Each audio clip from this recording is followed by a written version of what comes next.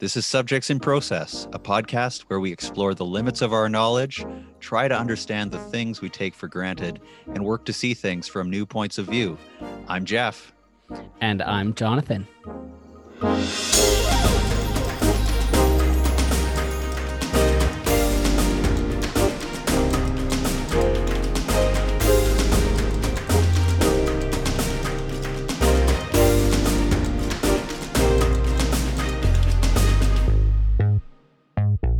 So again, the reason why this was significant is because of this, the question of what brought us to where we're at, right? So Adam Smith is like saying this way to go forward, but Marx is concerned about the abuse of power that that can only be overcome through fighting back with power or force against it. Right. And so where, like, the line, the part that comes to mind for me. So Adam Smith's story about the past, like, and the accumulation of wealth, totally ready to acknowledge that that's mostly hooey, right?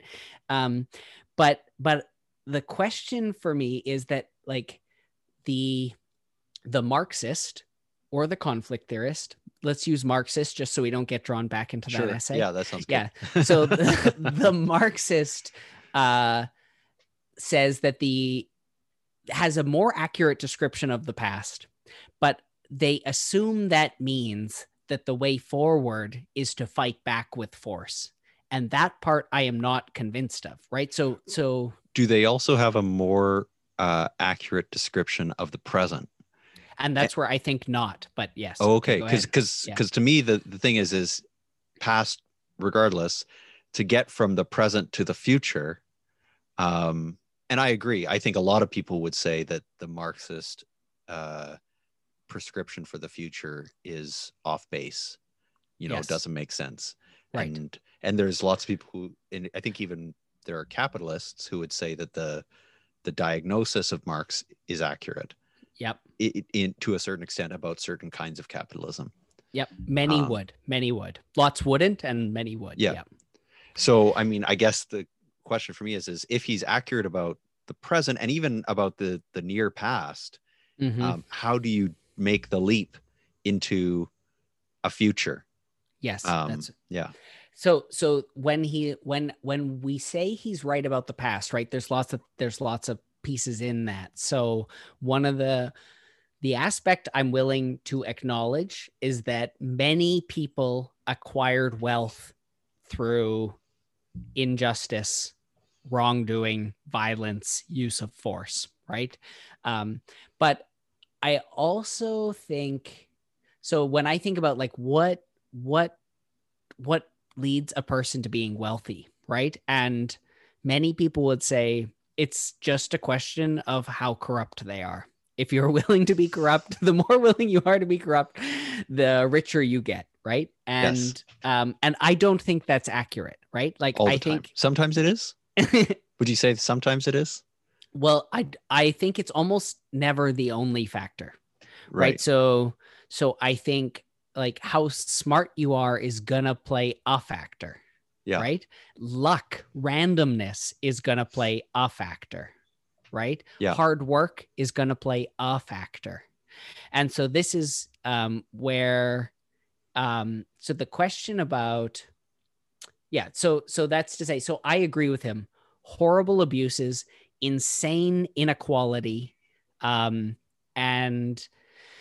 that has resulted from that. But so then the question is how to move forward. And that's why I problematize and bring in all these other factors, is to say, going forward, if we create a world where the primary force that shapes it is people's willingness to fight and use force, I don't think that's going to be a better world.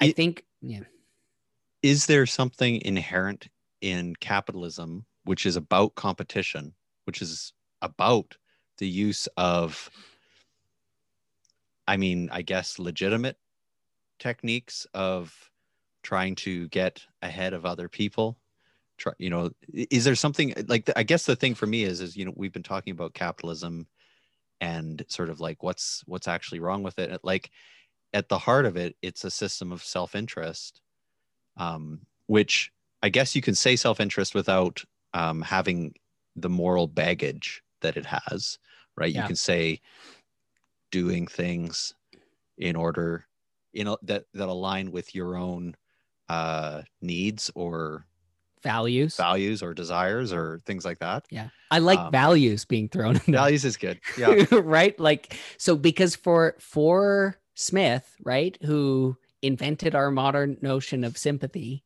when he talks about self-interest, he's not talking about someone with a narrow scope of self-interest who is seeking wealth at the expense of others with no consideration for their other values or community or relationships.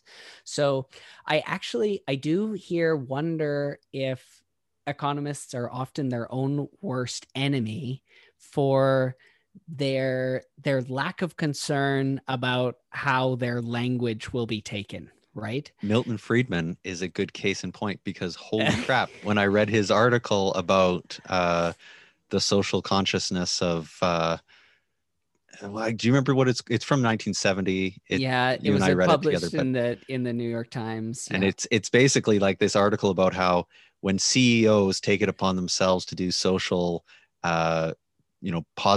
positively social acts, they're stealing from their shareholders and putting a tax on their shareholders. Right. And I was like, wow, I don't know. Like, I guess that's one way you can look at it. I mean, shareholders could also be like, I mean, it's kind of similar to you hiring a stable manager to take care of your horses. I know you have a lot of horses in your backyard. All of my horses in my backyard. Yeah. I don't know why. And then you come home one day and he said, "Oh, I gave all your horses away." Right. And his point is, it is good to do good. But he doesn't say that, actually. He says you're a patsy if you do good. Basically, he says that. He never comes close to saying that. I think we should do a close reading. We should. Yeah. He says no one should ever do anything against the moral norms of their day. That's also included in it. So, we could do a close reading of it. So, but the point being that he doesn't believe in stealing from the rich and giving to the poor. He thinks people should do good with what is theirs, not with somebody else's. If you're a CEO and you want to do good, go do good. Don't take the people who own the company, who are your bosses and who you're running this company on their behalf. Don't take their money unless it's what they want, right? If it's what they want, then it's okay. That's a great segue to go back, I think, to Marx and to some of the things that he's talking about in the present problem with capitalism. Because the present problem with capitalism, I think a lot of it has to do with alienation. And the alienation of labor. You know, if you don't have access to the means of production, if you're not the capitalist, then you are forced to sell your labor as time, to sell your time to the capitalist. And the product of your to labor, the capitalist. Yeah. It's just great. The one who owns the means of production. The one who owns the means of production. Exactly. It's just, yes. So it's just, it's useful for me to clarify. People use this word differently. That's all I meant. That's all I want to say. And it's interesting too, because it means that it's built into the DNA of Marx's critique, right? He's talking about capitalism and all of us are in capitalism. But the capitalist, like there's the capitalist and then there's the proletariat worker. Yes. So I recognize that, in some ways he sets up very explicitly an us or them right from the beginning. That's part of, that's the system. Yeah. But I guess my only point there was not the us and them, was actually just about wanting to continue to just make sure that we are aware of how we're using the words. Yes. Right. Because he is talking about something different from what Smith is talking about. That's all. When he's saying the word capitalism there, he means something different. Is he? He's like, when he says capitalist, and I mean, I don't know if he says capitalist, but when I've heard of the way that it's talked about, the capitalist in that situation is the one who owns the capital. They're the ones who have the capital, and which that is not, and that has nothing to do with. What does Smith mean then by a capitalist? So Smith. So here's the thing: is that so what? Oh, he doesn't use the word. He doesn't use the word, but Marx uses the label and talks about Smith, and then it gets attached to Smith. So it's like it really is a confusion of words that's going on, where it's like, yes. Anyway, but keep going. I think this is good. There's lots in here for me, like the alienation of labor. There's lots here. So I'm like, there's lots here where I think he's got stuff right. There's little bits where I think he's got some stuff wrong. And it gets towards the thing that I think is the problem with our modern condition, which we could choose to call capitalism if we want. Right. Maybe we just need to always have that little caveat. Well, I mean, I think it is really common for people to, when we have words that have multiple meanings, it can get confusing. So I don't always have to say that, but I'm probably always going to try to say something to clarify what I mean by it. Right. Yeah. And maybe that's part of the polarization. Like I keep sort of filing away. Have we come up with mitigations or like ways of addressing polarization? And maybe one of them is recognizing that in certain situations, you really do just need to embrace a kind of translation approach to things, and recognize, okay, I'm about to have dinner with my, in-laws or my, whoever, and now we're going to be talking about these topics. And when my friend says, I think it will go miles. This is what they mean. Yes. I think we'll go, like, for example, instead of saying the capitalist, like, and for us, really, I hope that we're above this. And the only reason I bring it up is because I think it's helpful for clarity.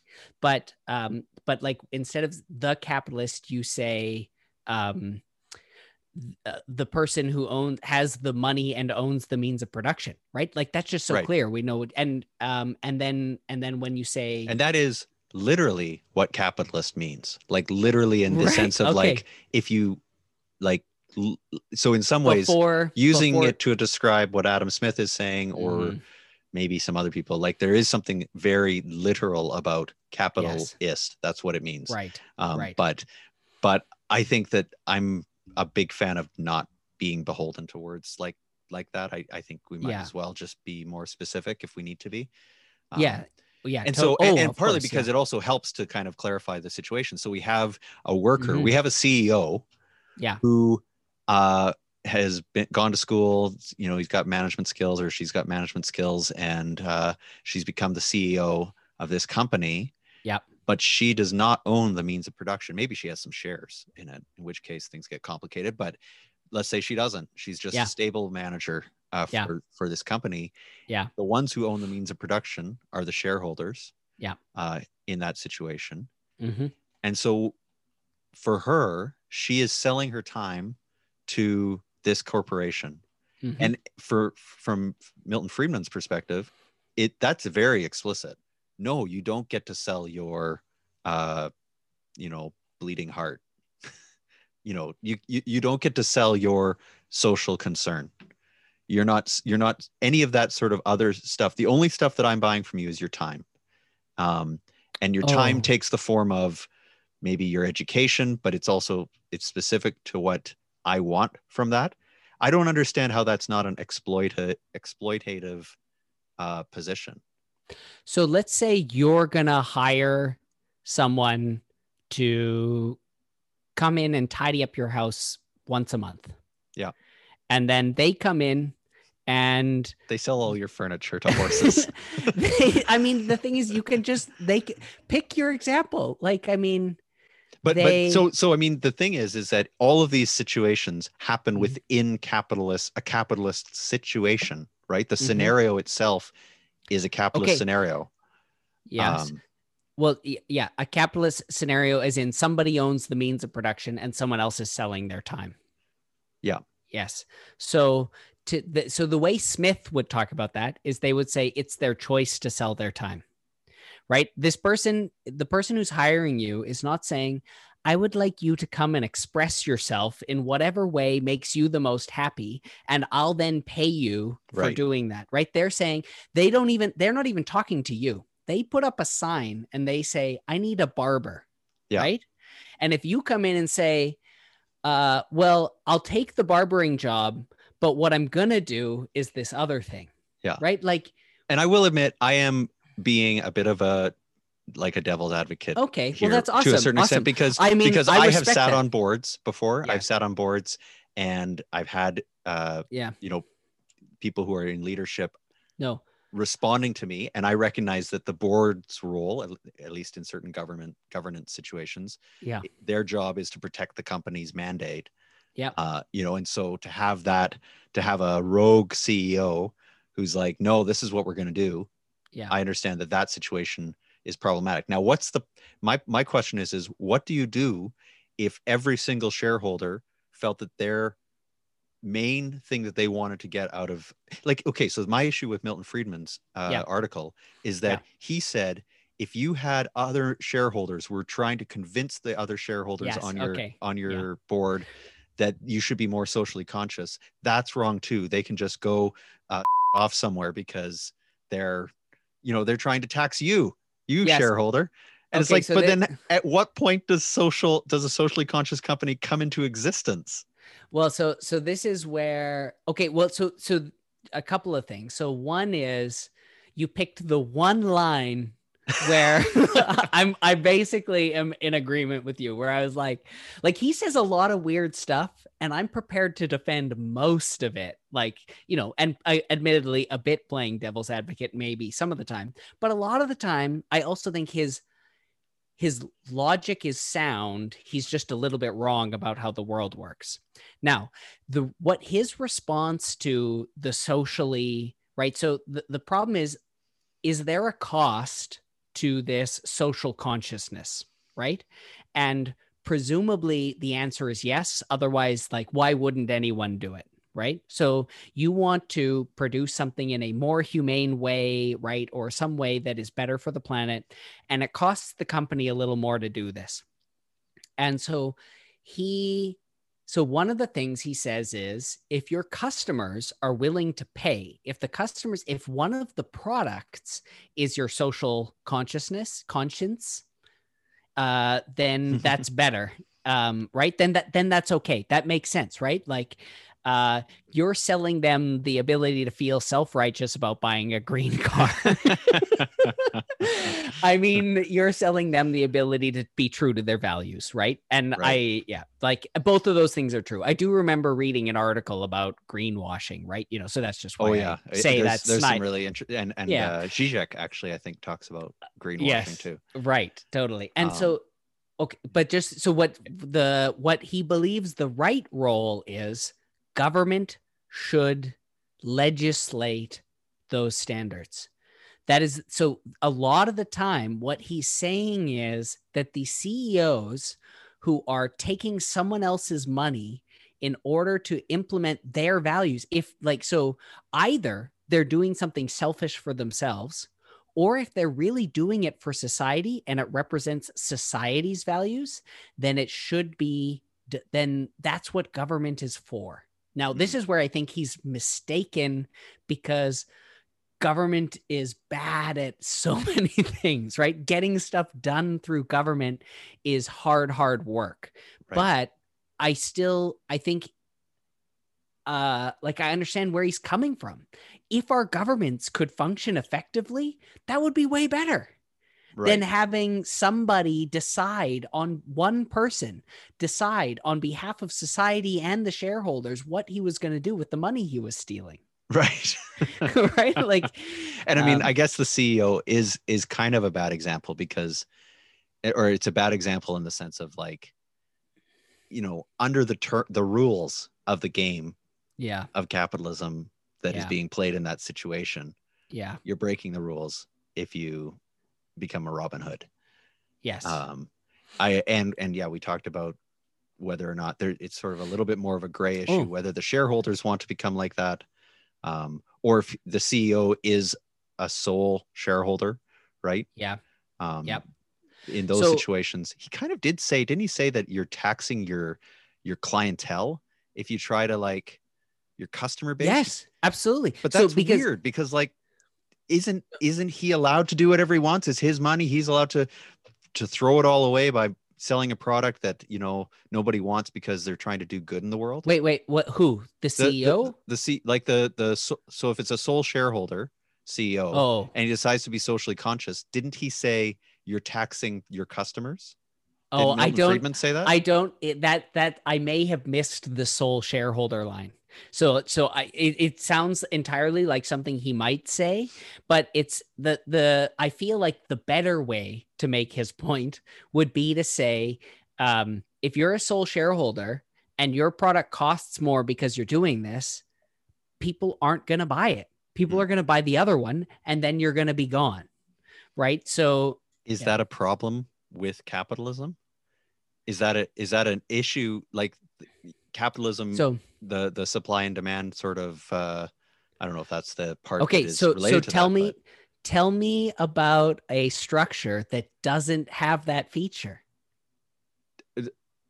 Doesn't have, well, I mean, a more socialist kind of situation, which I am. I don't know if I've said this on the podcast, but I don't feel any obligation to actually defend socialism, but in a socialist situation, you could have products that are produced ecologically with an ecological edge that are either they're sort of subsidized by the government, or they're you know, maybe that's the only thing that's available because you've regulated things so much that you're only allowed to produce those sorts of things.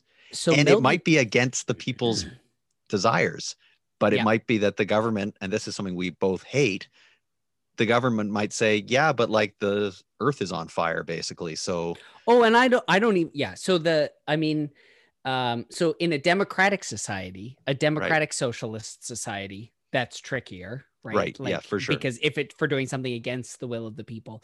But I think the common scenario is doing something like if I am every day faced with the choice of the more expensive, more ecological product versus the cheaper one, I'm not going to do the right thing every day.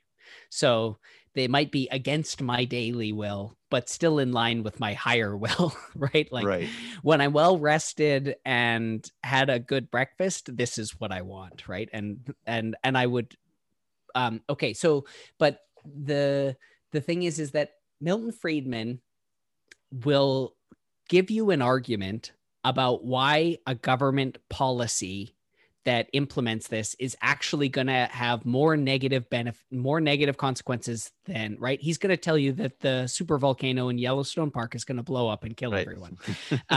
But he would believe that government law is an okay way to do that. So that's not a Robin Hood.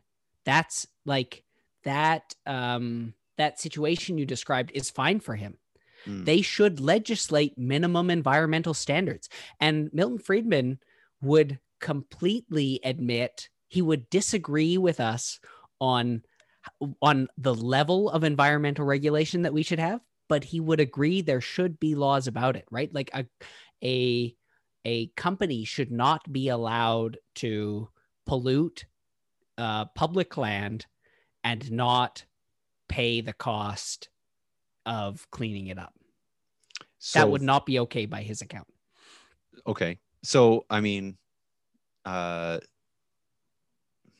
there's the mountains in Alberta, in the Rockies, in the south, where we live. And there was some changes. I honestly don't know very much about it. So, you know, but the, you know, the government had rescinded some sort of regulation that was going to make it possible for mining companies that had previously not been allowed to go into that part of the Rockies to go into that part of the Rockies and start mining them. And it was going to probably have impacts on local farmland. And for sure, there was a lot of people in that region who were very upset about it. Lots of environmental impacts.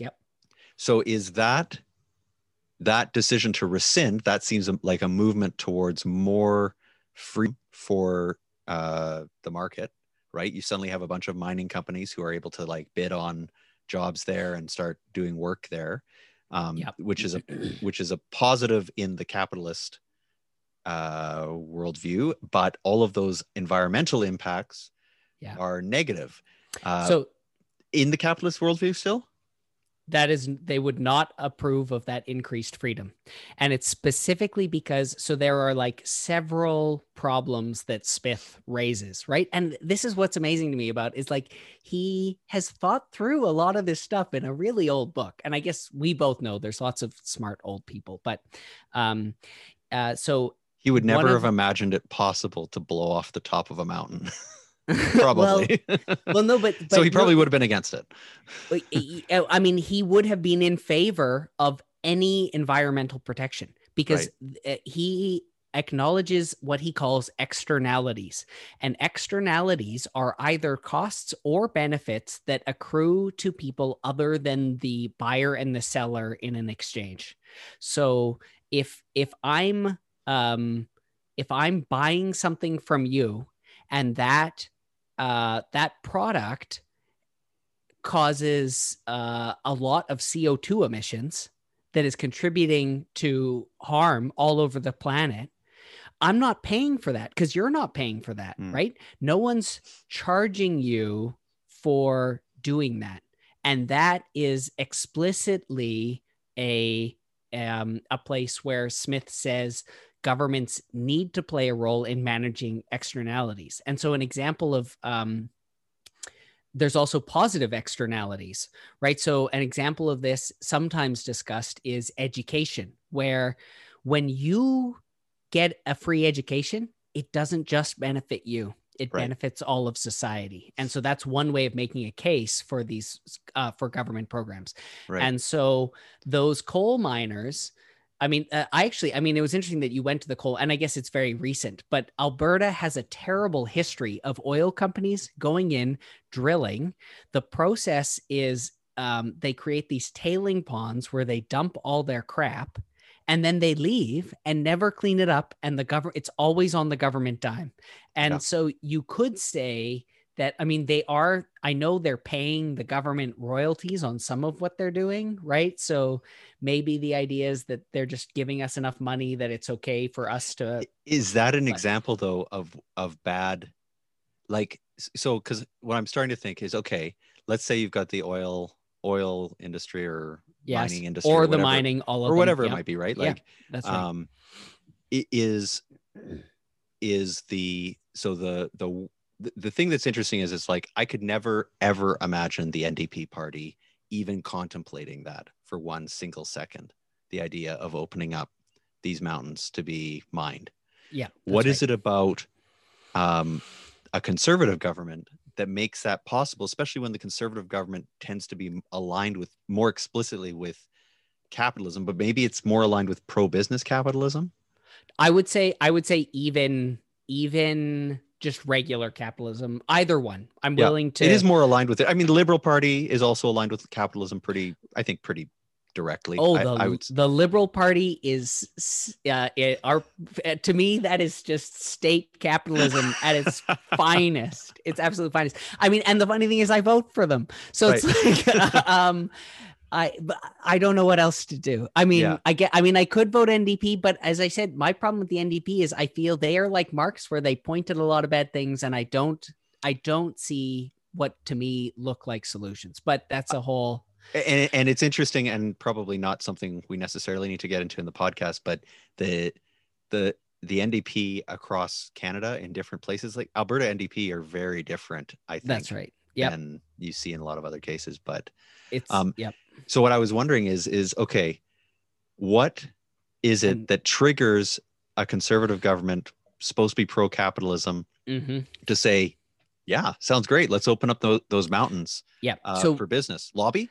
Or so lobbies, that's a great example of state capitalism, is how lobbies can corrupt things. But I'm gonna give you I'm gonna try to get away from any bad actor explanations and try to give you what I think they would say, right? Yeah. If they were to defend the view. And so one, there's the question of the price of that environmental damage. How bad is it? Right. And so they probably don't think of that cost as being as significant as their opponents do. Right. And that's something that it's also not true that we should shut down any business that ever wants to cut down a tree. Right. so like it's a ridiculous example, but it's just to highlight that there's a negotiation here, right? We've got to consider pros and cons. So they don't see that side of it as being as negative. And then I also think they are more, they believe more strongly in the benefits from increased employment and free market transactions, right? So like that coal mining then reduces the cost of energy, which gives a little bit of savings to everyone, helps all kinds of other people be more productive, which has more savings. They actually think those things? I really do. I absolutely believe that. My thinking, and this is maybe not, admittedly, it might not be charitable. Yeah. I don't think that it's like, yeah, I can't wait to, despoil that mountain of all of its oil or whatever is in a mountain, not oil, diamonds or something. The coal. Yeah, coal. It's coal. That's crazy, right? Diamonds, they're like, they're promoting the growth of the coal industry. And I actually, which is hilarious at this point in time. Right. It's exactly. Insane. That's what I'm saying. And it is insane. Although, and I do, yes, I want to avoid, and we briefly crossed paths in written form on this. I do want to avoid, because I have people I respect and who think that coal at this point is not that crazy. So I think it's just a bad practice to, for me at least. I'm trying to avoid like looking at a position and then just laughing at it, or like disparaging it without like, I understand that. And I even like, I think that's the thing is it is, if there's any way to kind of separate a system from the individuals, and also to recognize that the system that they are in may not be the system that I'm painting with a broad brush stroke. Right. Like, but also at the same time recognizing that I do think that there are things that are wrong. Yeah. And there are bad actors. There are bad actors. I think that there's things that are worse than bad actors too, which are like bigger, right? Like bigger than just a bad actor. Maybe it's a bad actor, but I think it's like, and going back to this term spirit, I think it's something that's bigger, and it's almost, it makes it worse because it's like you're doing things to people who have no other, like people who have been trained in mining for 30 years, right? And maybe at one point it wasn't as significant because you weren't doing it to the, you weren't extracting things at such a rate, but now, kind of like strip mining and things like some of these other kinds of things that are so much more destructive, and people just get carried along, right? Or like think about all these people, these transient young guys who are going up north to the oil sands, right? Who are blowing all of their money, getting addicted to drugs and alcohol, and messing up their life because somehow this is an amazing opportunity to make $500,000 a year as a 25-year-old. I think that those people, I don't think of them as bad actors. I think of them as tragedies caught up in a system that probably does have some bad actors in it, but is also bigger than everybody. Right.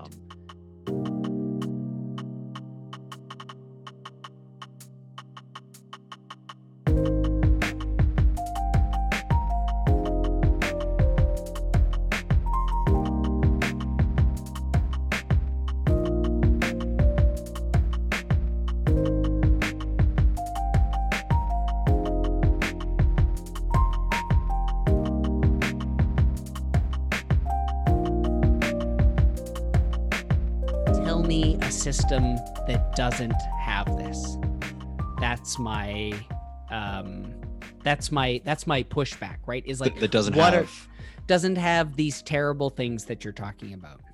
Yeah. So that's always that. And I get that they're there, but I think the question of like, what are they like? What are the pros and cons and these kinds of questions? What are the causes of ours being different and this way, etc. So that's something I want to come back to, because that's where my question, what I really want to be is to get to is, we can all agree there's problems with the status quo. Where do we want to go from here? Right. Right. Yes. Yeah. So, no, absolutely. But so if you want to keep going with Kenny's motivations, I am interested to hear, but you can also, but you could go back to the other one if you want. Well, I guess, I mean, I did just want to, like, I think you're saying, okay, so they think that this is going to result in more jobs for people and stuff like that. I think that it has to do with them saying, we need to find a way to continue this company. We need to get work for the people who work for us. And also, so, I mean, and so I'm trying to be kind of. So you think it's to the lobby. It's to the lobby. No. I think it might be a lobby. The lobby might be like the tool that they end up using, but it's because they're trying to preserve their own longevity as a company. But the government is trying to preserve. No. Sorry, I'm talking from the mining perspectives. Oh, I see. Yeah, we were having a cross path conversation. But this good. one. So this feels I like see what you're saying. Easy. Yes, I agree with you that governments are doing it to increase jobs. Oh, okay. Yep. I think. Yeah. No, sorry. The people. No. I'm with you. Thing out? It doesn't matter to me. I'm okay either way. So yeah. And I think that the companies that are involved in these things, it doesn't necessarily have to be like evil kind of. I agree. But I think it can be kind of like pretty much just about how do I preserve. I need to self-preserve, right? I need to make sure that but when you're under the gun, right? When you're thinking about like, I think it's really easy to look at that guy and be like, kind of like judging the decisions he makes in that circumstance, right? And not that you would necessarily make the same ones, but when it's your job on the line, like looking at someone else's job, oh, it's just one job. But when it's your job, that can be like incredibly significant driver in terms of what you're going to do tomorrow. Yeah. No, absolutely. And then it also probably shapes the way they think about a lot of issues, right? So they probably don't think the consequences are as bad as they are, right? Because they're motivated to think differently from that. And it's an interesting thing, the whole idea of what you like, everybody's lying, right? Like everyone is lying all the time. Like it was interesting. I was reading about or heard something about Biden, and Biden comes into office and he says there's no coronavirus plan. Nothing, doesn't exist. And everyone, all the left, we watch every night, we watch Stephen Colbert and Seth Meyers with Elliot. And so we're training him to be a lefty. And they were like, oh my goodness, can you even believe that Trump is so evil that he didn't even have a coronavirus plan? What an evil guy. And then Fauci, comes out, the medical guy for the States, and he says, there was a plan. That's not true. There was one. It was in action. They'd already rolled out lots of vaccines. People were getting back. Yeah. And so it's sort of like, the thing for me is it's like, and I heard there's a podcast called the Dispatch. That's it's conservative folks, but they were mostly not Trump supporters. Right. But they are just like, what is Biden doing? This is exactly like when you are someone who's on the receiving end of, you've lost your mining job or whatever it is because of whatever these sort of environmental kinds of positions that these governments are taking, and you see them lying about this or doing, these kinds of things. Suddenly, all of it just is coalescing into, well, you lied about this, so this is also a lie. Yeah. And it's helpful that this is a lie because it impacts me personally in a significant way, and you haven't given me any sort of alternative. Yeah. So So was it the talking about that in terms of like what people are going to believe when they know that everybody's lying? Yeah, totally. Yeah. No, I think that's, and I mean, it's so easy to, like, if you're not living like a crazy person and constantly second guessing everything, like we just believe lies we're told from people we like, it just happens all the time. So, okay. So then with this, okay, so I'm going to give an example that I don't know how many people are going to like. I think most people are going to think of this as a stretch, but I was watching this. It's like Planet Earth, except it's not done by BBC. It's done by National Geographic, and it's the narrator is Will Smith. So nice. That's just so that if people, since I don't remember the name of anything, that's a way that people like could look it up. Pale Blue Dot or something. One Strange Rock. Oh yes, okay, that's right. It rhymes. That was so great. Pale Blue Dot. Yeah, One Strange Rock. And he's a rapper, so exactly. That's why he pulls them out like that. So, in one of the episodes, they talk about they're talking about the atmosphere, and they go to the Amazon, right? Because we're talking about where does all this oxygen come from. And I guess I should keep this short. I have a longer version, but the point is the Amazon, none of the oxygen, none of the air we breathe, none of the oxygen that sustains us comes from the Amazon.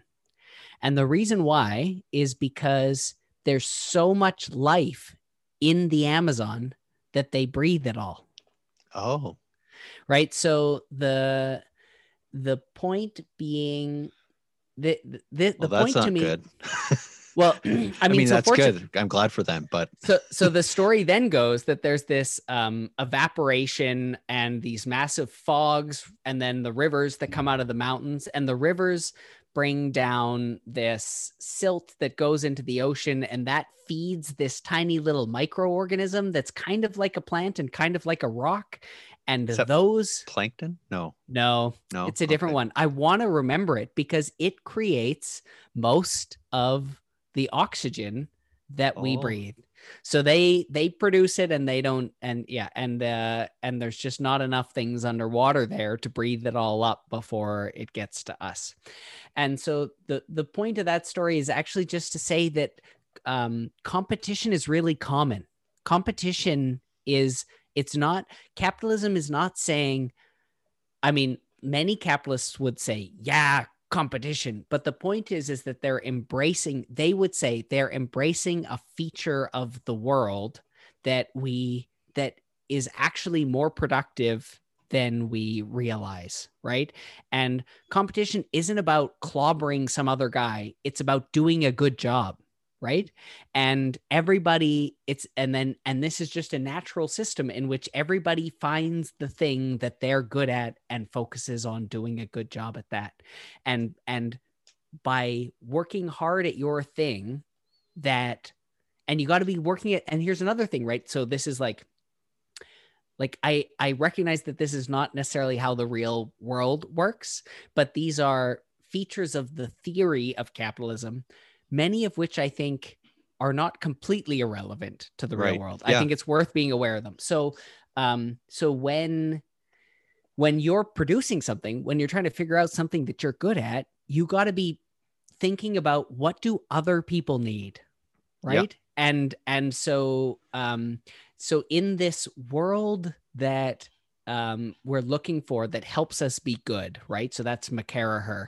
And the idea of capitalism, as an idea at least, is to say we benefit by doing well for others, right? It's this thing. And it was interesting because McCarraher, in that symposium bit that we were reading about it, the guy talks about how we need to take an attitude of abundance, right? We can't take this competition-like attitude. And for me, I found that quite interesting because in the political discourse, I tend to see the right, at least economically speaking, as being the people who say, no, you don't understand. We don't have to divvy up and give everybody their share, because if we run things right, everybody benefits, right? And so they believe in this win-win, right? And, you know, like, admittedly, a lot of the time sometimes it's cynical and sometimes it's just BS, but sometimes it's win-win-win. Sometimes right, there's 3 wins. right, you know, or I mean, and sometimes it's, you know, just don't stop me from winning, you know. So like I don't care. And this is just as a quick sidebar, Yeah. like scarcity, right? Or austerity, maybe is the better word. Austerity is often aligned with governments that are quote unquote conservative. But is that more related to kind of an attempt to not over-regulate, or not over, you know, like subsidize or over, like, you know, they just don't think government has programs and things like that. They just don't think government has much good to do. They think everyone's going to do well when you just get them out, right? Like in Texas, for example, right? Okay, right. Okay, yeah. So this is an interesting one. So I'll just give you the conservative reaction to that is, there's a once in a how many 100-year storm, and the lefty says we should build government to be able to anticipate and deal with every problem. And that's insane. Right. Yeah. Right. Like, you can't just look at any problem in the world you see and say government should fix that. So that's just but I'm also open to, like, and the reality is that, well, I mean, like, so for example, you might have heard about the guy, you know, some veteran or something who his lights stayed on, and because of the surge pricing in Texas, and there's no sort of regulations over it. Yeah. He was charged like $17,000 for his bill. That stuff happens not just in that sort of situation. You get people like the drug guy that I can't remember the name of, Martin S., right, who charged because of the demand. But I mean, the thing is those are pretty obviously bad actor situations, I think. Well, I'm not totally, I mean, it's interesting because, like, this is an example of where capitalism might enable that, right? The concept of supply and demand is good, right? Like, in a lot of cases so people criticize Uber for gouging people when suddenly it's raining, right? And everybody who was walking now wants a cab, right? But Uber's defense of that move is saying, we're not gouging you. We're paying the drivers more so that we bring more, like, suddenly there were 50 drivers around, and then it started to rain, and every Uber driver gets a little ding on his phone that says, right now you get triple. Right. And they get down on the street. And so this is like supply and demand, right? So this is, if the government comes in and says you can't charge more than this, then everybody's stuck in the rain. Right. Right. So you don't have to pay. You can be in the rain. That's how you would be anyway if they regulated the price. Right. Yeah. So that's an example to illustrate something. Where incentivization is taken out of the picture. Right. So, but the reason why I brought that up was to say people who believe too strongly in supply and demand might not see limit cases where we should be thinking about alternatives.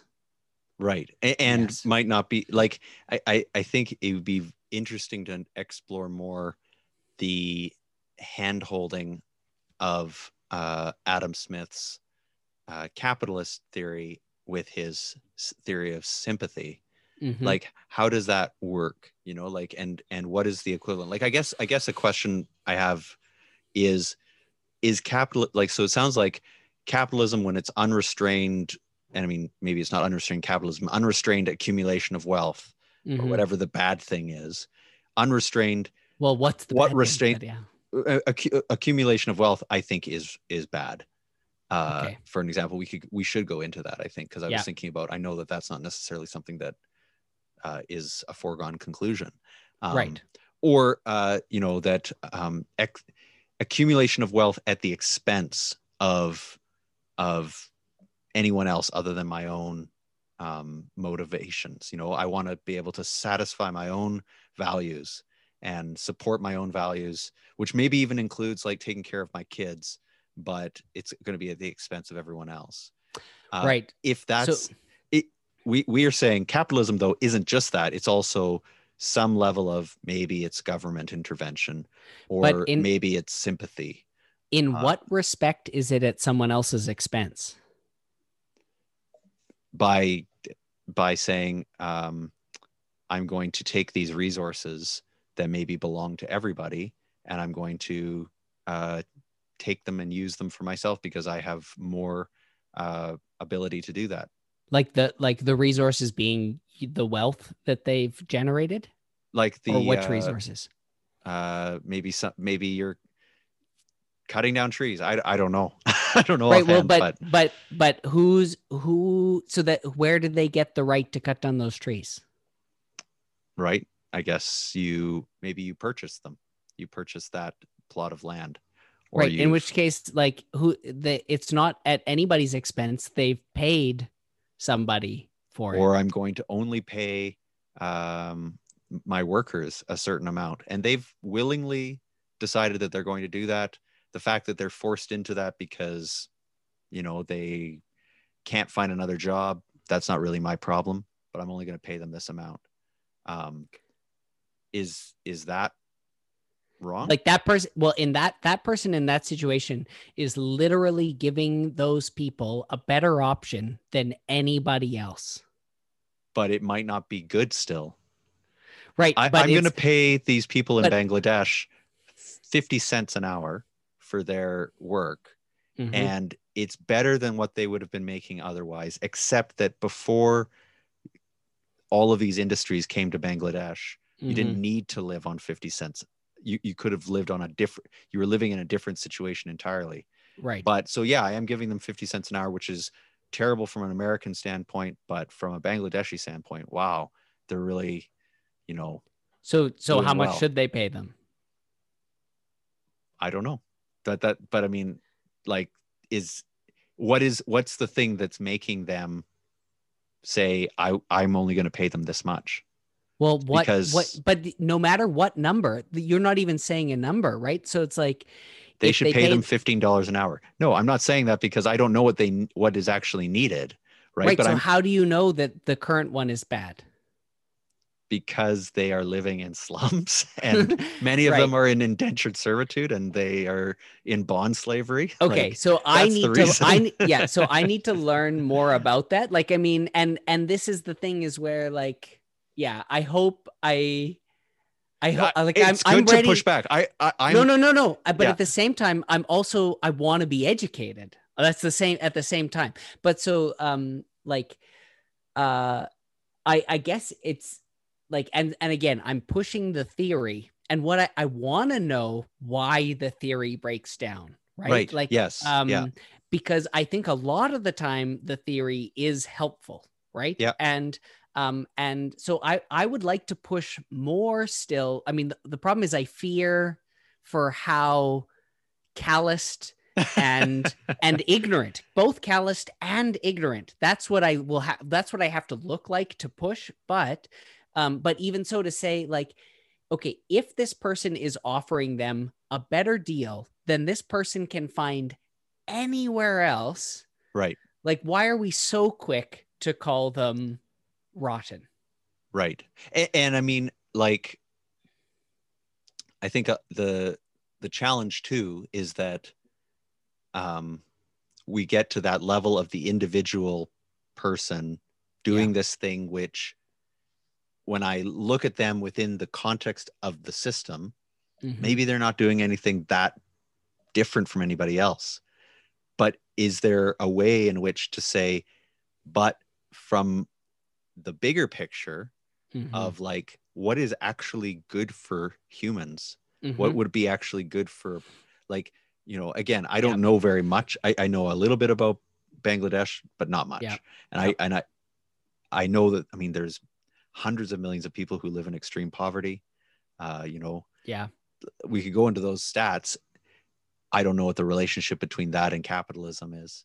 Yeah. I want to get something a little bit more grounded, I think, as a example of something where we could use the word exploitation, but we don't necessarily have to. That's the example that I want to find, is an example where it's like, yep, someone could say exploitation, but that's not exactly what's happening there. Like, that's only if you want to be nasty, you know, like. Ish. Well, it depends, right? Again, we'd have to describe the situation to really know, right?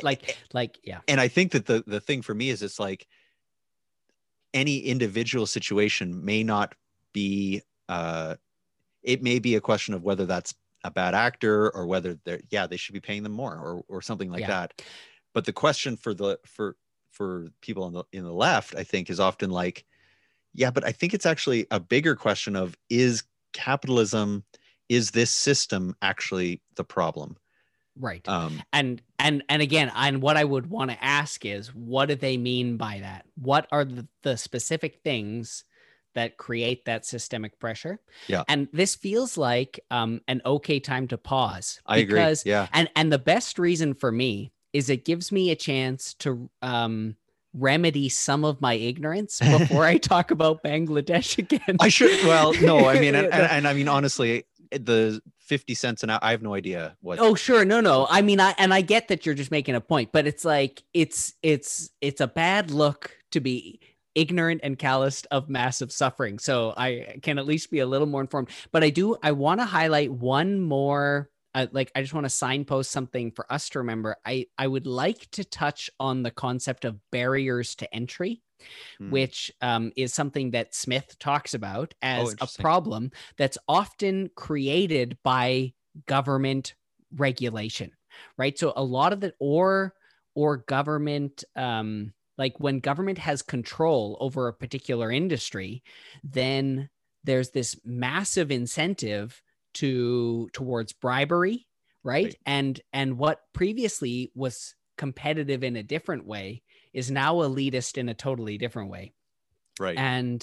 But what I find interesting about this is that I think they may fail to see the ownership of the means of production and how big a barrier to entry that might be for many people who are seeking to make their way in free markets.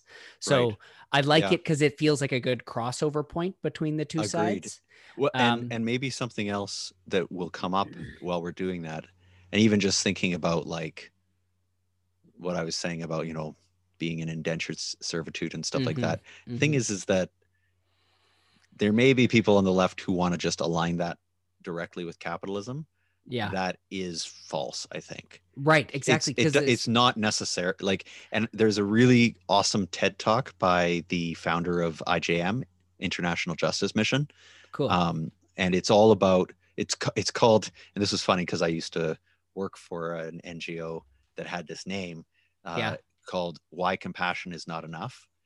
And his whole premise is that the thing is that it's great to throw money at these places and to try to build wells and do all these sorts of things. That's helpful. But if people are in situations of violence, right, either because their government is corrupt or because they're living in a place with no government and it's just like the Wild West, you know, people who are living under violence have no ability to escape poverty. And so you have to deal with the violence before and sort of extrapolate away from that, right? It's the whole question of better or worse versions of, I want to know what the market, economy, better or worse versions of economic systems. That's one thing. Corruption in the government, bad actors, things like that. Those are things that hugely shape all of the things that we're talking about.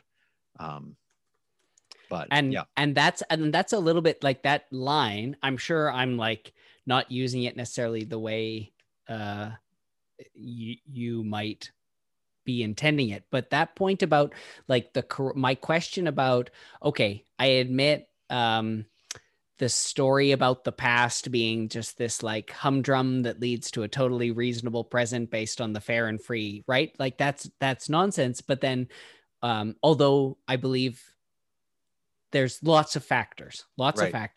And then the question is, how do we move forward? And this is part of my problem with the idea that like, if we focus too much on revolution and conflict, right? The reality that violence and conflict are just economically destructive in their own right. And I kind of hate the term economic, right? It Right. means destructive to people's lives, Right. right? No one is able to get by. And so that's where, so the question of, regardless of how we got here, the question of how we move forward, I'm hesitant to give conflict too big a role in that. Yeah, and I guess, and Yep. most conflict theorists are of course going to agree. Like they're going to be like, oh, Jonathan, do you think you're saying something controversial? But yeah, But it's just, this is why I do still think that we need to have a third term, because I think if we go back to our 2x2, oh yeah, at the bottom of the nadir, or is it apex nadir, at the bottom of that upside down parabola, right? Yeah. Where you have a humility that sort of is kind of, it's so humble that the conflict or the mistake is really incidental. You've got something there that has more to do with nonviolence, and on the one hand, and some sort of deep humility towards others, wanting a self-sacrificial kind of approach that is wanting the best for others, and believes that if others have the best, I will also be taken care of too. Yep. And I feel like that is something that's sort of, it's almost like a third term that we haven't really captured.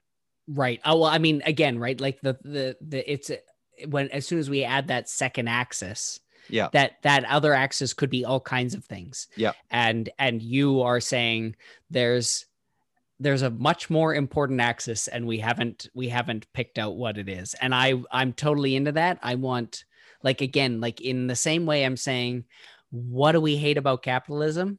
I also want to know, what is this thing that is the good thing we should be going for? Right. You know? Yeah. Yep. So yeah, that's lots of Nice. good stuff to do in our never-ending saga direction on capitalism. We didn't talk about accumulation of wealth very much, but maybe next time. Well, in my mind, so for me, the story about how we got to where we are and like the violence of the past, I think that's what the question about accumulation of wealth in the specific disagreement between Marxists and Smithian capitalists. Yes. That's what they're discussing there. But Yes. the massive inequity and accumulation of wealth, I think, is a whole nother topic that we can do too. Do you think that, like, I'm almost at the point though where I think I would like to start looking forward more, but are we not at that point yet, do you think? Oh no, I'm totally ready to. Yeah, anytime. Because we maybe can it's always backtrack. If we miss backtracking, we can go do that later. Yeah, because I almost feel like maybe we look forward. Yeah. And by doing that, we're also going to be testing it, right? Like, yeah, like, is this something that actually takes into account the realities of the past? And did those things, I don't know. It's so hard. It's so hard to not feel like we're spinning our wheels a bit. Yeah. Well, I mean, I think that, like, we'd have to be writing dissertations to answer these questions, and that wouldn't be enough, right? Right. Yeah. People have written dissertations and have a small cadre of people who agree with their niche view. Yeah. Yeah. So how do we get through it, man? How do we push through? I think we talk about it for as long as we want to. Yeah. We summarize some points. Like, I would be okay with saying like figuring out a point in this last 3 hours, yes, where we want to say, let's call this an end for now. And then we do a little snippet where we summarize our conversations and we say, we're going to put a pin in this. We're going to move on. Yeah. We might come back and talk about capitalism later. There's lots of unresolved things. If they come up and they seem important, let's talk about them. But like, even as I was coming up today, I was just thinking like I was thinking two things. One, I want to dive so much deeper into capitalism because I feel like we've just touched the surface. Right. And two, I just really don't want to do that. like I am so done and ready to go on to something else. Well, I was reading about, do you know Owen Barfield? I don't. So he was one of the Inklings, kind of. Oh, cool. Yeah. So he was like very good friends with C.S. Lewis and J.R.R. Tolkien. Cool. It's actually Lucy, the character of Lucy in The Lion, Witch, and the Wardrobe, is named after Owen Barfield's daughter, Lucy. Cool. Very cool. But he was a weird guy. And I think that there's maybe some overlap with some of the stuff that he was thinking about and some of the stuff that we've been talking about. Oh, interesting. But it's from a very different angle. He was a theosophist, which is nowadays it's a sort of new agey kind of thing. Okay. But back in the day, it was more philosophical. It was kind of like a post-Kantian kind of perspective. And he talked about the evolution of consciousness as well as the evolution of language and that sort of thing. So anyways, that's what I've been reading about recently, and it's quite interesting. So maybe I'll have some stuff to bring up about it next time. Well, and maybe give me something so I can just kind of like have a little bit of a handhold. There's a great YouTube series that I'll send you. It's just an awesome. Animated version of his thought, but very cool. Very cool. So anyways, I think we've got at least 2 episodes out of that. I hope so. I hope so. That sounds great. Because I gotta go to bed. Oh, sorry, man. I'm no, it's okay. It's really I'm just an old man. It's okay. So awesome. Yeah, so good to talk, man. Yes. We'll see you later. Talk to you soon. Bye.